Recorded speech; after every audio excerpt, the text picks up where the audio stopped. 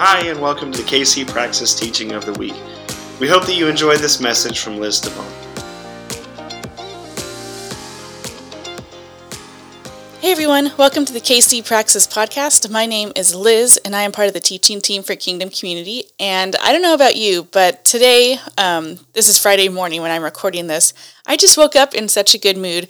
Yesterday was sunny outside, and I always say that my Californian never comes out stronger than this time of year where it's usually pretty cloudy and rainy and stormy. My body just needs the sun, and so having a day full of sun yesterday was just the best. I was at a school campus playing Capture the Flag with rubber chickens, and then I went to the park and we were playing kickball, and we also played Capture the Flag out there, and everyone was just having a great time. So today I'm just feeling refreshed, feeling good, and I'm excited to be sharing with you today. Before we get into our teaching, I do have just a little bit of an announcement. About 2 weeks ago, Jake and I met about what our spring and Easter season was going to look like, and we both looked at our calendar and said, oh my gosh, Easter is coming early this year. So we sat there and talked about what our Lent season would look like, and I think we have a pretty good plan. And I'm going to share that with you. So I know you're probably thinking, didn't we just get done with Christmas? Isn't Easter like in 6 months? Yes and no. We did just finish Christmas. I think we're all still kind of coming down from that holiday rush. But the season of Lent actually starts on February 14th, which is in less than a month. I know, it's coming faster than we can even believe. So, to prepare our hearts for Easter, and Easter this year is falling on March 31st, if you need to write that down. To prepare our hearts for Easter, we're going to be reading through the books of Joshua and Mark as a community during Lent. And when you think about it, Joshua and Mark are two very different books. One is in the Old Testament, the other in the New Testament. Joshua chronicles the history of Israel from the time of Moses through the entering of the Promised Land to Joshua dividing that land among the tribes of Israel. And Mark chronicles the life and movements of Jesus during his ministry here on earth. But when you start to look at these books side by side, there are some really great similarities. Joshua starts with the baton being handed to him, then he leads the Israelites through the Jordan River to the Promised Land. Mark starts with Jesus being baptized, then going to the temptation in the wilderness, and then proclaiming the time is fulfilled, the kingdom of God is at hand, repent and believe in the gospel. Mark really highlights Jesus' interactions and exorcising of demons in the same piece of land that Joshua leads Israel to enter. So you see, if you look at it all together, Joshua is about the people of Israel entering and claiming the physical land that God had promised them through their ancestor Abraham. And Mark is all about Jesus walking in that same stretch of land that Joshua conquered, but he's claiming the spiritual world for his kingdom. And we're going to go into a lot more detail of all of this over the next few months leading up to Easter. We're going to have a reading plan for you to follow just like we did last year. There's no pressure to do this plan, but I think there's something really powerful when a community of believers is reading and meditating and hearing God through the same passages of Scripture together. And that reading plan will be available at our next Praxis gathering, which is on February 4th, and it will be available in our email as well, so you'll be able to find it pretty easily. And just as a reminder for us as we're talking about entering Lent, that Lent is not about restriction or the thing that we're giving up or the thing that we're adding to our lives, right? Lent is about becoming closer to Jesus. Being closer and transformed by Jesus is the goal of Lent. So as we gather through the months of February and March, our Praxis teachings will be a little bit more Mark-centered, but during the week you will get a little more on Joshua in our weekly emails. So if you're not getting those emails or if you're not subscribed to this podcast, let us know and we can help you subscribe to both of those things. However, because it's still January, and so I'm not breaking the rules, we're going to look at the beginning of Joshua. Now, I'm going to preface Joshua with this. There is a lot of war and violence in Joshua, and sometimes it's hard for us to understand it all, especially as we look at our world today and the wars that are taking place in the same stretch of land, and the amount of lives that are and have been lost. And we can start to wonder why God has chosen these people and not those people, and we can wonder how God can be a God of love, but also a God of war. And I think all of those things are okay and valid to question. There are many parts of Joshua and Mark where you're just going to think, I don't get it. And that's totally fine.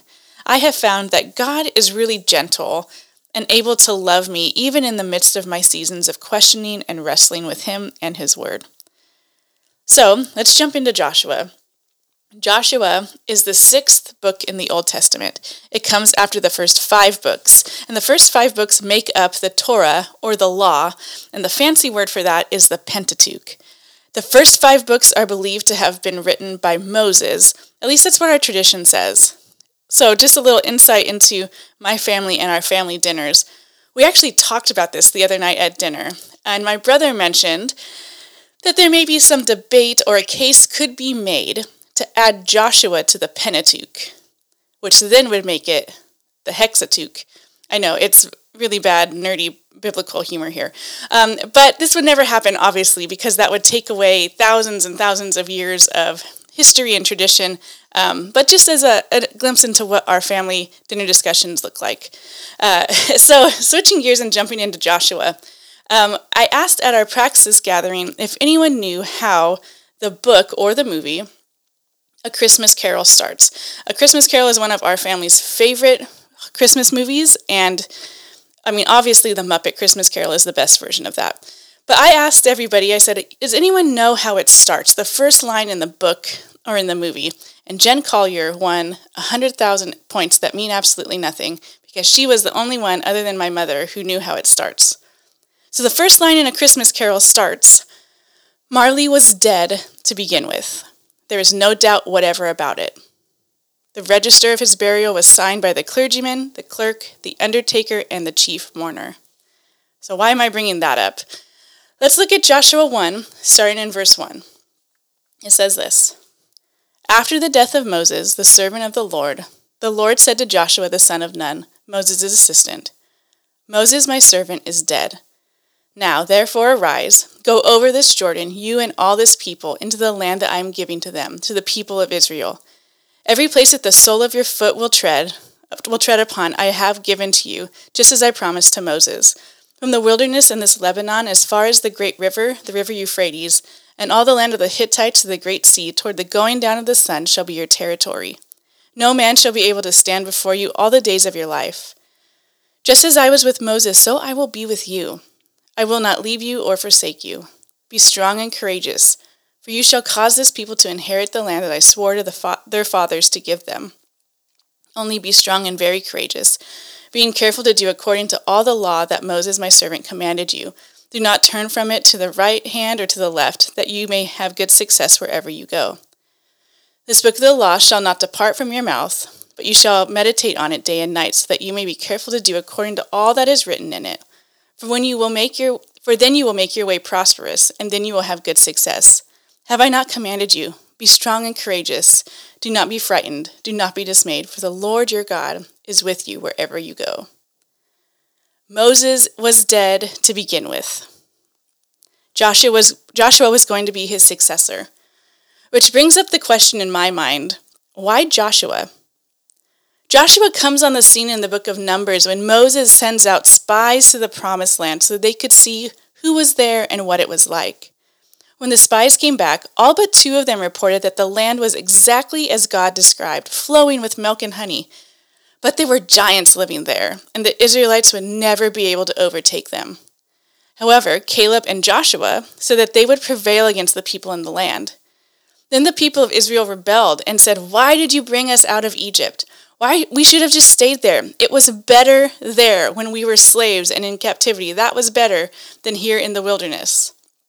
And then Moses, Aaron, Caleb, and Joshua wept and mourned for the people and prayed that God would continue to be with them. There's another interesting story about Joshua, and actually it's one of my favorites, and I found out when I was sharing with my grandma, this is actually one of her favorite stories about Joshua too. It comes in Exodus 33.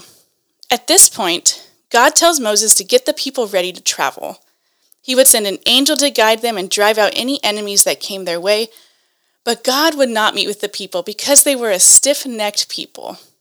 So Moses set up a tent outside the camp and made that the tent of meeting. He would be in there, and if anyone wanted to talk with God, they could go there and speak with Moses. It says that the Lord spoke with Moses there, as face to face, as a friend speaks to a friend. And then it says that Moses left that tent of meeting to return to camp, but his assistant Joshua lingered in the tent of meeting. I think this is such a great sign of the character of Joshua. Imagine the things that he heard and saw while he was in the tent with Moses and God. Imagine the fear and trembling that would overtake him. Imagine the peace and joy and grace that filled that tent. And that was where Joshua lingered. He didn't just stay outside. He obviously served Moses to the best of his ability, but he didn't follow Moses every step of the way, right? It was like Joshua knew all along that God was the one leading the people. Moses was obviously being used by God in big and mighty ways, but Joshua never forgot that God was the one leading his people through Moses. Which makes me ask the question of myself, where do I find myself lingering? What do I find myself obsessing over? Where is my mind lingering? Am I lingering on things that are out of my control? Or are they on things that bring me life? Where am I physically lingering? Am I lingering in a place where my body, mind, and soul are being fed? Or am I in places where I know I shouldn't be? And as I look at my life and the things that I'm doing and the ideas that I have, my prayer is that my ideas or goals would never shadow the one who is leading me in that direction. My prayer is that I don't take the credit or the glory for those things that are being accomplished, but I remember the one who is accomplishing his goals through me. May I be someone who lingers in the presence of God. May I be someone who meditates on his word and not on the words of those around me. May I be someone who is so consumed with the peace, love, grace, and joy of the Lord that when others see me, they see a reflection of their Creator. May I be someone who doesn't grow tired of hearing God's word, but whose daily cadence is guided by those words. And may we, all of us, be a people who linger in the presence of God. Going back to Joshua 1, I'm a believer that when God repeats things, I should probably pay attention to whatever he's saying. I'm also very convinced that he repeats things for me because I don't get it the first time. How many times in Joshua 1 through 9, does it say, be strong and courageous? 3 times. Now, Joshua is about to lead the people of Israel to the land that he has only seen a glimpse of years prior to this moment. If I was Joshua, and I am not, if I was Joshua, though, I would have been nervous. I would be nervous of leading the people to their demise. I would be nervous of disappointing God with my decisions. I would be nervous about what may come next. And I would be nervous about reading a map, because I am not good at that. So God is telling Joshua, be strong and courageous, because I will be with you. The last Praxis teaching we had, Jake brought up this idea of whether we consider ourselves to be like David's mighty men, or are we people who are always waiting? Do we see ourselves the way that God sees us?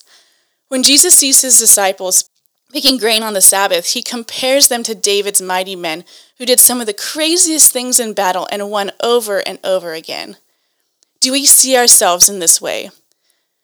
To put it a different way, Rob Bell wrote in his book Velvet Elvis something along the lines of, all my life I've been told to believe in Jesus, but I'm just now realizing that Jesus believes in me. God gave Joshua this crazy task of leading his people to the promised land. We're going to read about some of the epic battles and adventures that go on. God is doing this because he believed in Joshua. And in the end, Joshua knew that the battles they would face would not be won by them, but by the power of God. Joshua gave his life to the service of God, knowing that it would be tough and frightening and that he would want to give up. But God was not going to give up on Joshua. In Joshua chapter 3, we read about the people of Israel crossing the Jordan River. The scene is meant to mirror the crossing of the Red Sea as the people were leaving Egypt. During that crossing, Moses was leading the people out of slavery in Egypt into the deliverance and freedom God had promised them. They were being chased by Pharaoh's armies and chariots. Do you remember this story? And they get to the Red Sea, and there's no way for them to cross, and the people start yelling that they should have just stayed in Egypt and that they had told Moses to leave them alone, and they should have just stayed because living there in slavery would be better than dying in the wilderness. This sounds familiar, doesn't it? So Moses lifts his staff and his hand over the sea, and it parts, and the people of Israel cross on dry land.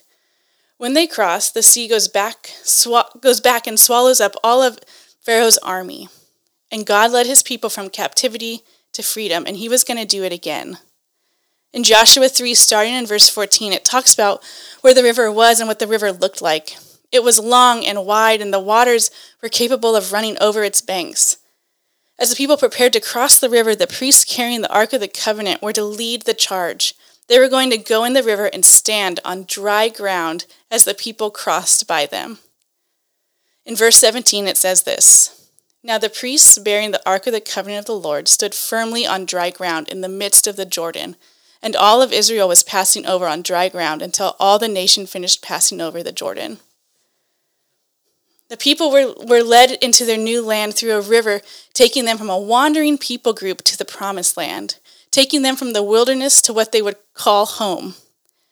But in order to do that, they had to trust and listen to what God told them to do.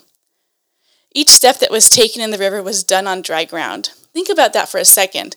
The people crossing this river weren't at the crossing at the Red Sea, or if they were children. So they had heard of the wonders and miracles God had done, and now for the first time, they were seeing these miracles firsthand. Their trust and fidelity to God was renewed. As the people crossed the river, one person from each tribe was to pick up a stone from the river and carry it across. They were to make a memorial at the river to remind themselves and their people forever that God was faithful to keep his promises, that he could do the impossible, and that he was always with them. Now, this is kind of your practice for the week, okay? Think about your life and the times that miracles happened, the times where you look back on whatever that situation was, and you know that whatever happened could have only happened by God. The times where you know that your strength and your concentration and your stubbornness wasn't what accomplished whatever that was, that only God could have done that. Maybe take some time this week on whatever that was and remember God's faithfulness and strength. I also wonder if God isn't stirring something in you, something that would take you from here, wherever you are, closer to a dream or a goal or a mission that God had planted in you years before. And maybe God is waiting for you to take that first step. Maybe there's something that you need to reclaim, something you've let go of, a friendship or that dream or that goal. And maybe God is stirring in you to send that text message or make that call to that person. Or maybe he's stirring in you to revisit those dreams and that calling that you let go of a long time ago.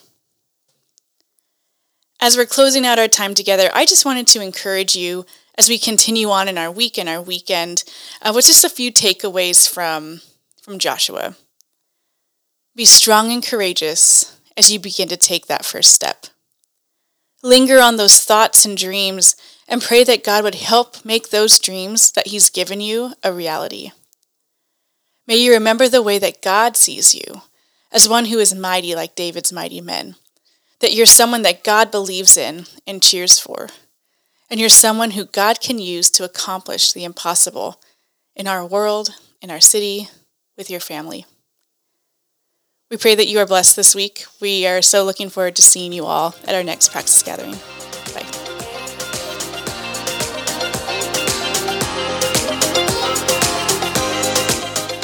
We hope that you enjoyed this week's teaching. To connect with us and for more resources, you can find us on social media as KC Praxis or email us at kcpraxis@180lodi.org.